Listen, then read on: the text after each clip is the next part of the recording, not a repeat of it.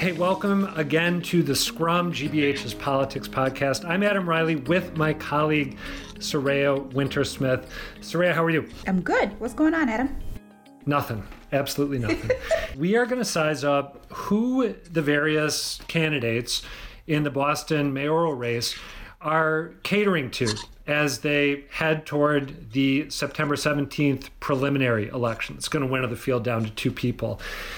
To my mind, and Soraya, tell me if I'm wrong here, if you just kind of skim the surface of what the candidates say when they're on the stump or in a candidate forum or talking to the media, you might come away with the idea that they're pretty much of like mind about the big challenges facing the city, how those challenges should be addressed, and by extension, which voters they're talking to. But then if you dig a little bit deeper, these very important but occasionally somewhat subtle differences start to emerge. Am I overstating the commonality, do you think, or is that a fair assessment? No, I don't think you're overstating the commonality at all. I think that when I try to think of the race as like a big Olympic pool, and if all the candidates were in different lanes swimming side by side, they're all doing different strokes, I guess, to your point about who they're talking to. I think in the case of John Barrows, he was pretty well poised to pick up Walsh's mantle, but hasn't caught fire. Annissa Essaibi-George seems to be picking up where Walsh left off. And when I think about Kim Janey kind of building her campaign as she's finishing Walsh's term, she's kind of complicated. And then, of course, there are the two that got in the race before Walsh left, Michelle Wu and Andrea Campbell. And is it fair to say that, as you'd expect intuitively, since they were the ones who said that they were going to run against Walsh if need be, that they are the most eager when it comes to repudiating Walsh's legacy or saying he didn't do enough in certain key areas? In keeping with my analogy, yes, they are swimming against the Walsh tide in a lot of ways. I like the metaphor that you've created. It's very rich and complex. I should mention that you did a piece on this a while back for GBH News. So these are not brand new thoughts. You've dived into this in greater detail on our website. Let's get Peter Kadzis in here, who, as many listeners will know, is your editor, Soraya, also my editor. And Peter, tell me if I'm wrong, but I think that one of your big contentions about the race as we head toward the prelim is that the complexity of Janey's position, as Soraya put it, has intensified in recent days, right? Yes, it's gotten more complicated. The acting mayor can swim in any lane she wants. She's not bound like the others. Wu and Campbell are bound very much to the progressive lanes. The other two candidates, Barrows and Essaibi-George, certainly are swimming with images of Marty Walsh in their head.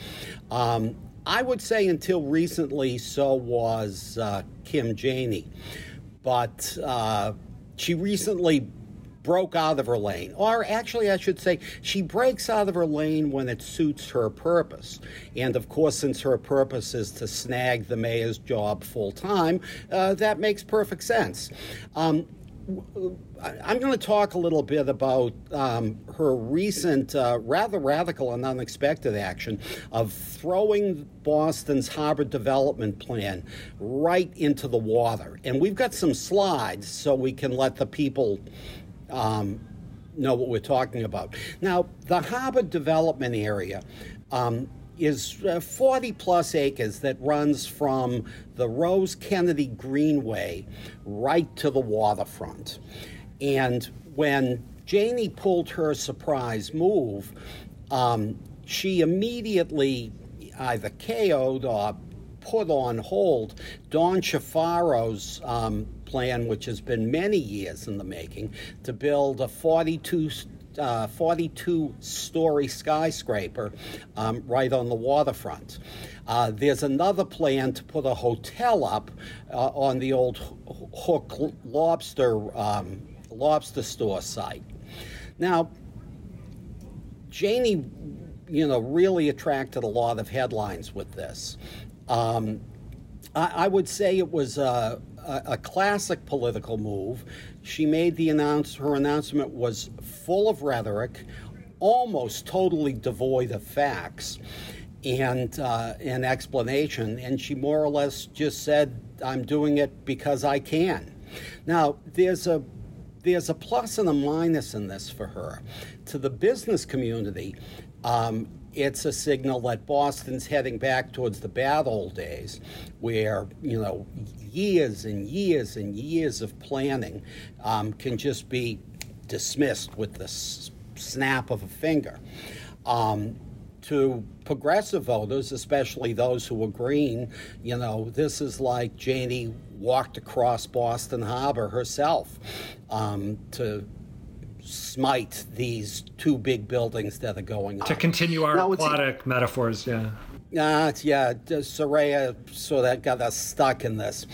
The thing is, there's much more to it than Don Chafaro's plan and the lobster site plan. If you go down to the Fort Point Channel area, there's a series of much more modest proposals that have also been scrapped here. I think there's a real serious question as to whether this is good public policy or not. It's certainly good politics for her. But let me point something out about Janie. Janie makes a lot out of being acting mayor. And the precedent the Janie people cite is, hey, Tom Menino made a lot about him being acting mayor. Tom Menino was acting mayor for 6 or 7 weeks. Janie's is going to be being acting mayor for what? I'm guessing like around 6 months. You can make a lot more mistakes, or you can just piss off a lot more people in 6 months than you can in 6 to 7 weeks.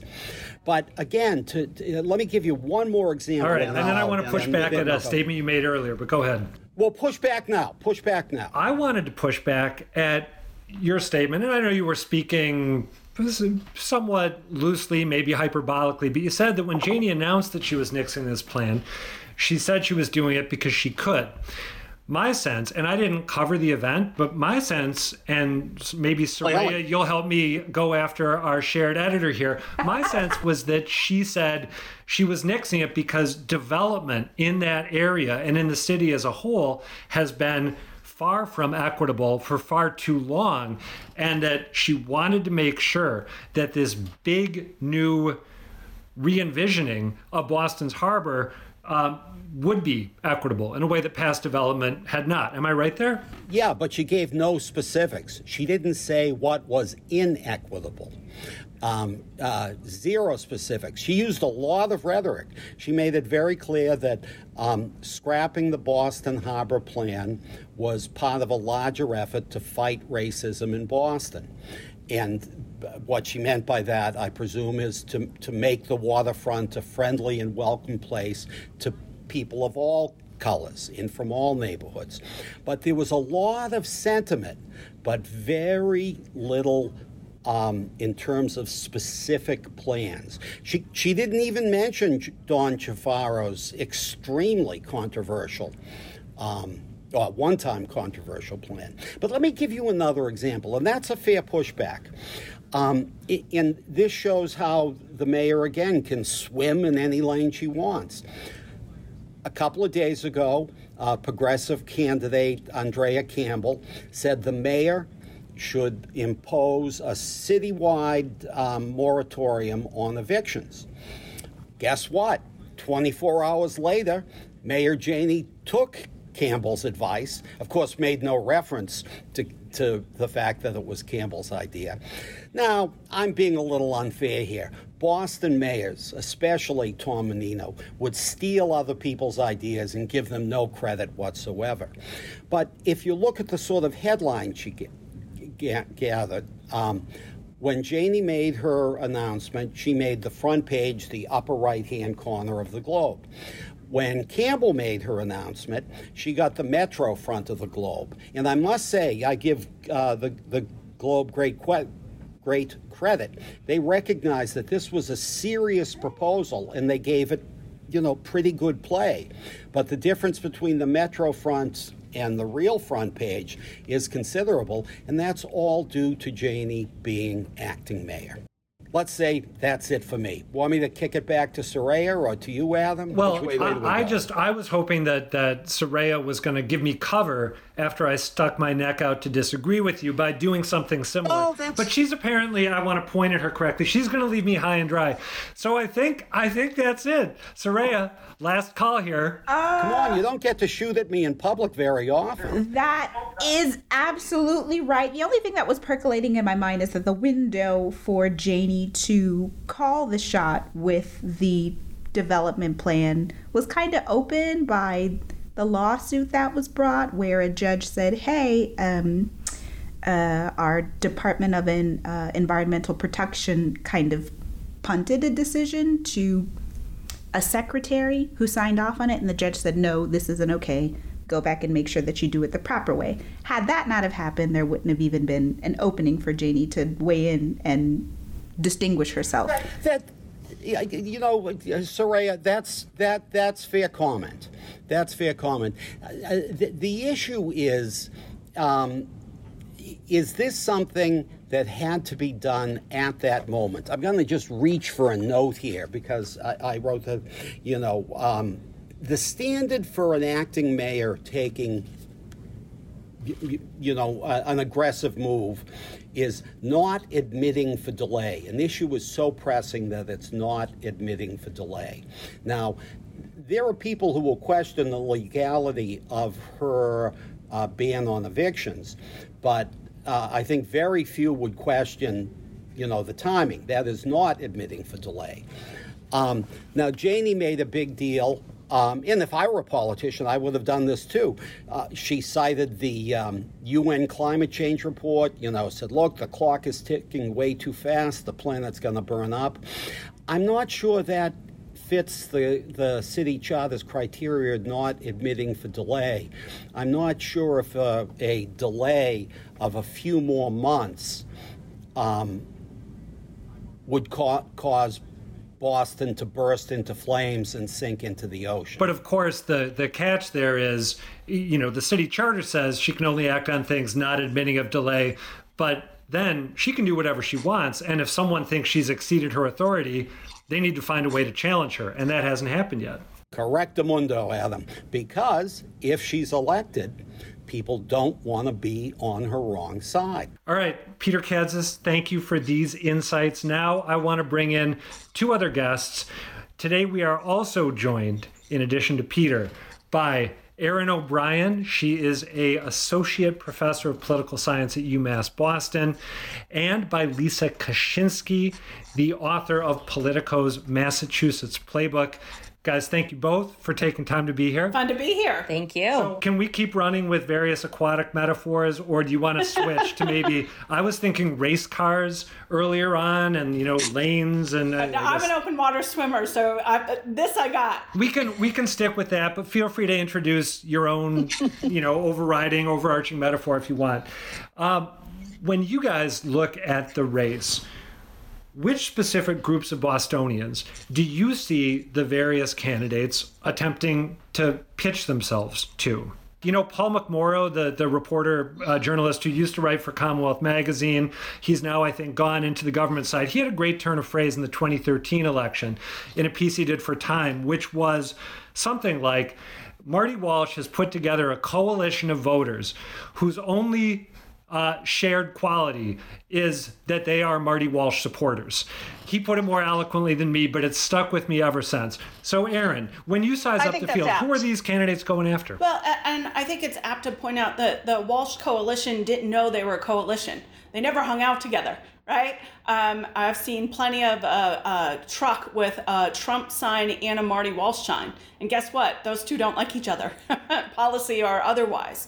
And so, and also remember, running against Tito Jackson in 2017, Walsh carried all but 2 wards of Boston. He got the majority of the black vote, a thin majority.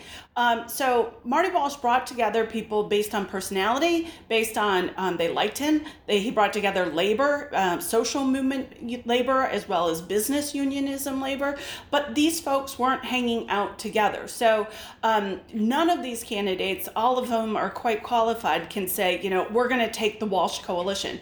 Rather, it's how do we chip away at it? I think Anissa George has been most straightforward in trying to get the police union, and to take that lane. Now she's used more progressive rhetoric, but she's housed in Dorchester, so she's trying to take that lane that perhaps doesn't think it's been spoken to enough. Janie takes the lane of, I think she can appeal to just about everybody. People, I think, started out rooting for her. Michelle Wu, come to college campus. Michelle Wu is the progressive darling. She has, first they went for Bernie, then they went for Ed Markey, and now they're for her. So I think, all of these candidates are trying to tap into lanes, but it's important to remember, I generally think political consultants get wildly overpaid. Don't tweet at me if you're one of them. But they are earning their money right now because there's no playbook for this race. And importantly, usually you can go after your other candidate. You can really, try to stick it to them metaphorically in politics. But guess what? Most people like 2 or 3 candidates in this race. So you have to try to stake out a lane without offending people and trying to be the best amongst the top 3 as opposed to, putting the other 2 completely down. So I think that's a campaigning challenge that they all have. All right, Lisa. Yeah, and I think no, I just wanted that last point that you said that people are really stuck between like 2 or 3 different candidates right now. I hear that across the city, across ideological lanes, swimming lanes, if you will. I'm going to stop with these metaphors because I'm not very good at them. No, you're on a roll. You've got 2, Lisa. Come on. But yeah, no, I mean, I hear it. There are progressives who are stuck between Michelle and Andrea and Kim for different reasons. There are, different communities among Boston that are stuck between different candidates right now. No one, as Aaron kind of said, is knit together that Walsh coalition. Labor is kind of splintered between different candidates or are sitting. Some of the biggest labor unions have sat this out so far. So yeah, there's lanes, but I think it's a little more convoluted than that right now. I want to go back to the idea of people being split between Andrea and Michelle and Kim. When I think about, and Lisa, you wrote about the JP progressives struggling to figure out who they were going to get behind. I sat and I thought about it for a while, and the comparisons between Kim Janey and Andrea Campbell are sort of obvious. 1, Black women. 2, similar experience being Boston natives who grow up and experience the sort of inequality that's the center of the race right now. But then I thought about Michelle Wu and Andrea Campbell, and the 2 of them politically resemble each other a lot. And that's kind of the issue right now that people are facing. That's exactly it. I couldn't have, that's the thing is I couldn't have said it better myself. I mean, you have 2, more progressive women who come from very, similar, but also very different life circumstances, but kind of that, tougher upbringings within Boston and different, very deeply lived personal experiences that they've both been through.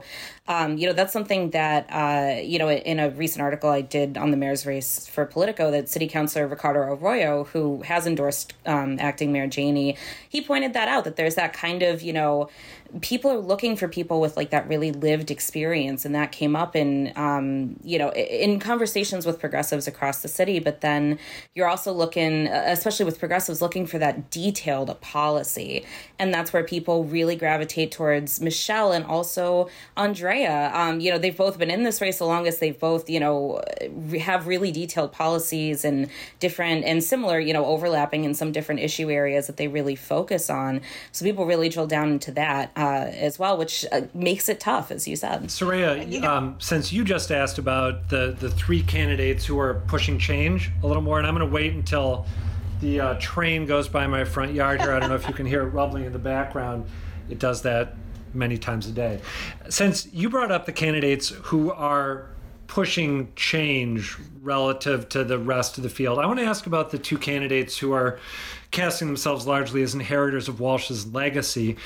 I'm curious, and I'd love to hear what any of you have to say about this. Why is it that Anissa Asabi George's push to cast herself as an inheritor to Marty Walsh has been successful, or at least has let her be in the mix of people who are taken seriously in this race.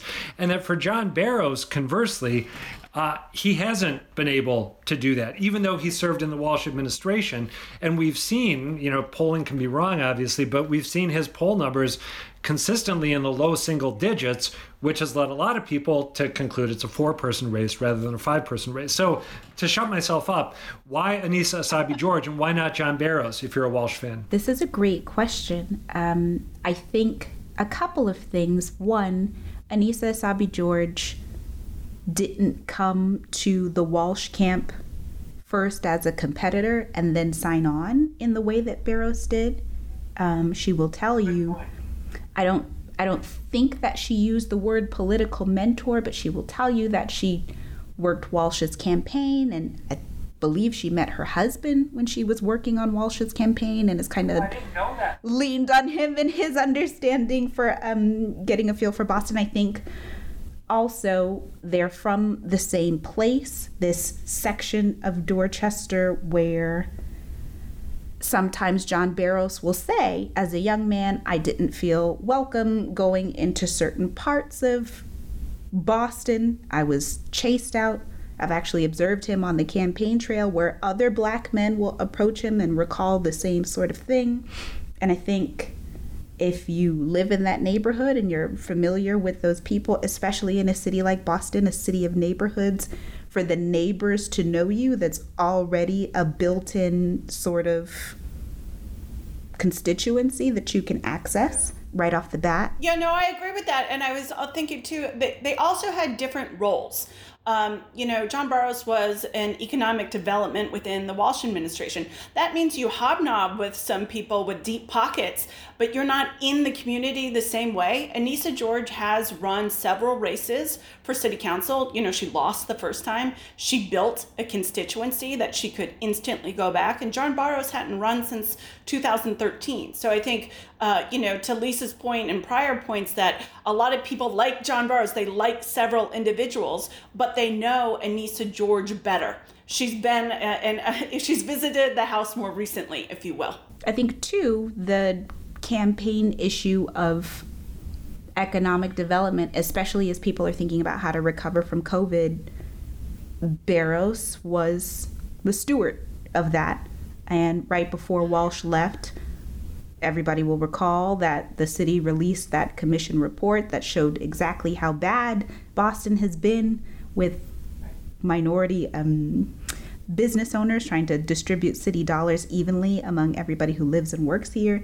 And I think Barrows has to answer for that in a way that the other candidates do not. If you're Walsh adjacent, that's one thing. If you were part of the house. That's a great point. And I think, to be very quick about it, John Barrows on a college campus is neoliberal.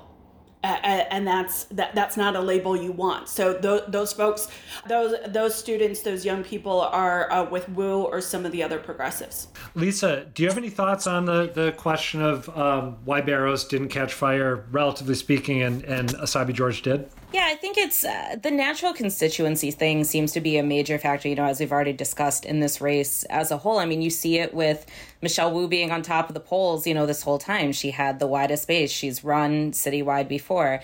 Anissa Asabi George brings the same to the table. John Barrows had run before in 2013, but, didn't finish that high either then. So, and didn't run in the interim, as you guys have noted. So that, it's really that natural constituency thing. It's, again, polls can be wrong. There's a lot of people undecided at this point, and, this race could change a lot in the next, are we down to only 2 weeks, 3 weeks? I'm losing track. 2 weeks now. But yeah, I do think that it is that natural constituency that plays a role. Like, more people just know Anissa and are comfortable, and she does have that degree of separation a little bit from the actual practices of the Walsh administration, while she still brings that familiarity to the table. So we've talked about different pitches that they're all making. What are the biggest distinctions between what they would actually do if they're elected in terms of policies they would implement, whether or not, or policies they'd pursue. I'm thinking here of rent control, which is something that the mayor can't just snap their fingers and implement. But, Michelle Wu has backed it. Kim Janey seems to be maybe a late convert to the idea, although it's a little bit squishy. So to your minds, what are the big differences we'd see emerge depending on who wins? Like, what's something, for example, that Undecideds Sabi-George would do that no one else would, or vice versa? Well, she would expand the number of police. That's the biggest one. That's the biggest policy difference I can think of just straight off the board. Most of all the other candidates are running to say major reforms, fewer police, divert money to social services and diversion programs and other things like that. So that is a major difference. Now, tellingly, Undecideds has borrowed some of the language of progressives to say these would be community police officers. It's not a get tough on crime, broken windows approach, but nonetheless saying I want 200 to 300 more police is a big difference compared to the other four candidates. And sticking with Undecideds Sabi-George, I think she's been consistent and vocal about maintaining an appointed school committee, even though most, if not all, of the other candidates have signaled they're open to hybrid and maybe even fully elected. How about Kim Janey? Is there anything that, if she is able to secure a full elected term, anything that she would do that sets her apart from the rest of the field? I think your questions are the right ones, Adam, and the reason at least I'm hoping someone else would go is because they're not that different. Like you're pulling for things that aren't there, my friend. And I say that with love. Well, that's and that, but I think that's how voters feel. That's okay. Yes, some differences on climate. And I'm sure if you ask the candidates, of course, they're going to say they're very different. But as someone who watches politics, professionally, the biggest difference I can think are the two that have already been covered. That most voters aren't policy nerds like us. And so it's more personality, and that's why people are having a hard time choosing. It is personality, but I know that if we have Michelle Wu supporters listening to this podcast, they're gonna get apoplectic if we don't acknowledge, to harken back to rent control, for example, that even though she didn't used to be a rent control supporter way back in the day, she's been one since the outset of this campaign. Whereas Janey has indicated that she'd like to have communities have the authority to implement rent control, but seems overall less aggressive, and I think I'd say less committed to it than Wu does. So there are some distinctions, although you're right. I mean, the overall worldview, this isn't like a Kevin White and Louise Day Hicks kind of situation. The overall worldview, the kind of things they want in Boston generally are similar, but there are those differences. Yeah, I mean, that's kind of the thing that, as Aaron said, that a lot of people are struggling with in this is that, yeah, everyone wants to do something about, the increasing affordability of housing in Boston, but they do have slightly different ways to go about it, like, rent stabilization or pursuing more affordable housing, or combinations of all of these things. Same thing with the school committee, and same thing with Massachusetts Avenue and Melnia Cass Boulevard. I mean, everyone has a plan for that, but the plans are slightly different. So it's interesting and hard you have to really get into the weeds to get to some of the differences between them. Soraya, you want to hop in here with any questions for our esteemed guests? There was a plane passing over and things were rumbling, so I muted myself for a little bit. Planes, trains, and automobiles here. I want to go back to Peter's thought about Janey really distinguishing herself with her last action with the waterfront.